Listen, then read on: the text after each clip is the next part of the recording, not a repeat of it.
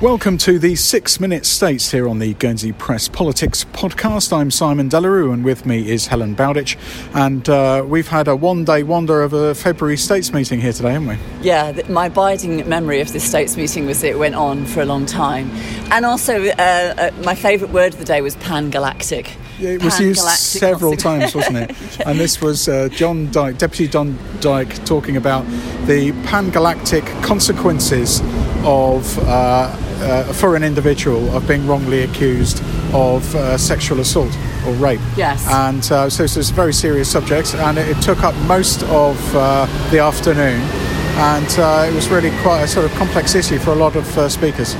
Yeah, it was a really complicated issue. So eventually Deputy Carl Meerveld's amendment was lost by 24 votes to 9. And the amendment, I mean, just to sort of try to put it as simply as I can, it was looking at the sort of the factors around sexual consent and rape, especially when alcohol is a factor, and talking about sort of reversing almost the burden of proof and putting the burden onto the defendant to say that you have to have proof of sexual consent.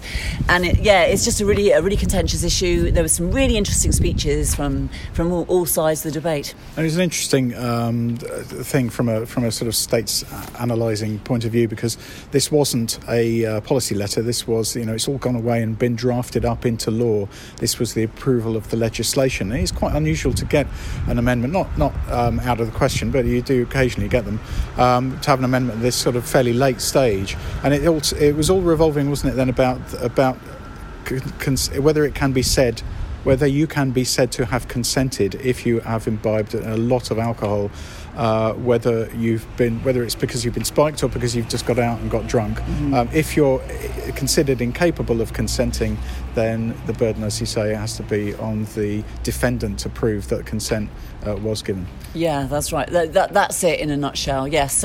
So yeah, and that amendment was lost. There was a lot of talk about victim blaming as well. So yeah, interesting subject. But that new law will come into effect from the 1st of January. So very, very soon. So what was the most interesting thing of the day, did you think? Outside of that one, where did we start? It was Scrutiny Management Committee gave their update, and in that, Deputy Yvonne Burford, the President, said that they're going to carry on live streaming the Scrutiny Management hearings, which I thought was quite an interesting thing. Apparently it costs about £1,000 more than it normally would, because they're going to that trouble of streaming it. They only did it because of COVID and people not wanting people to turn up in person to watch it.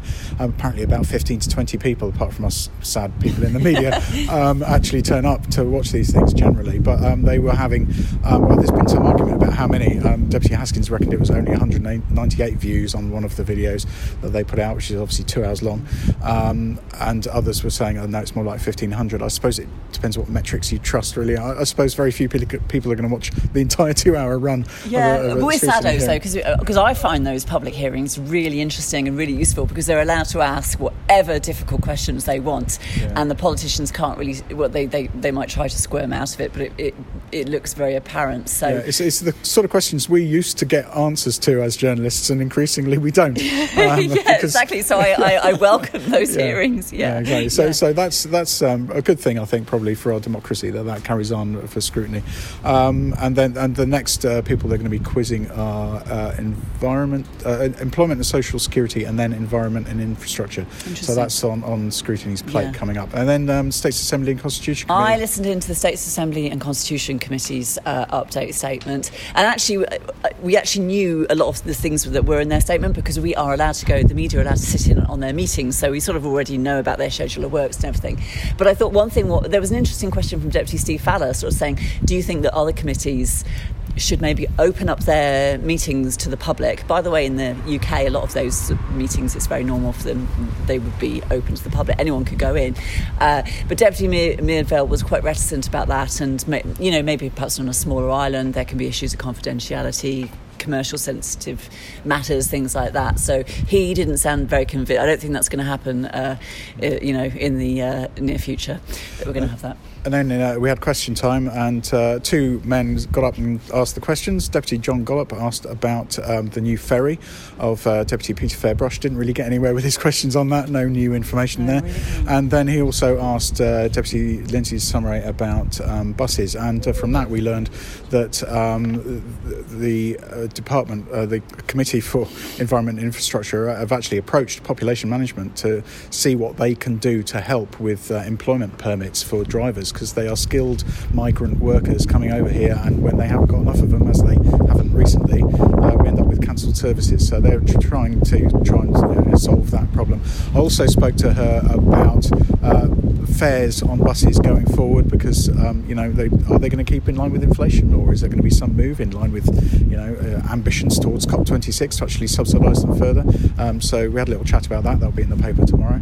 And then Deputy Carapel had some questions. Yes, so there was questions about mental health services, and that revealed that there are 60 vacancies within the mental health services in Guernsey. And he also had some questions about the gas discount scheme that was introduced last October. He wanted to know if that would be extended beyond March.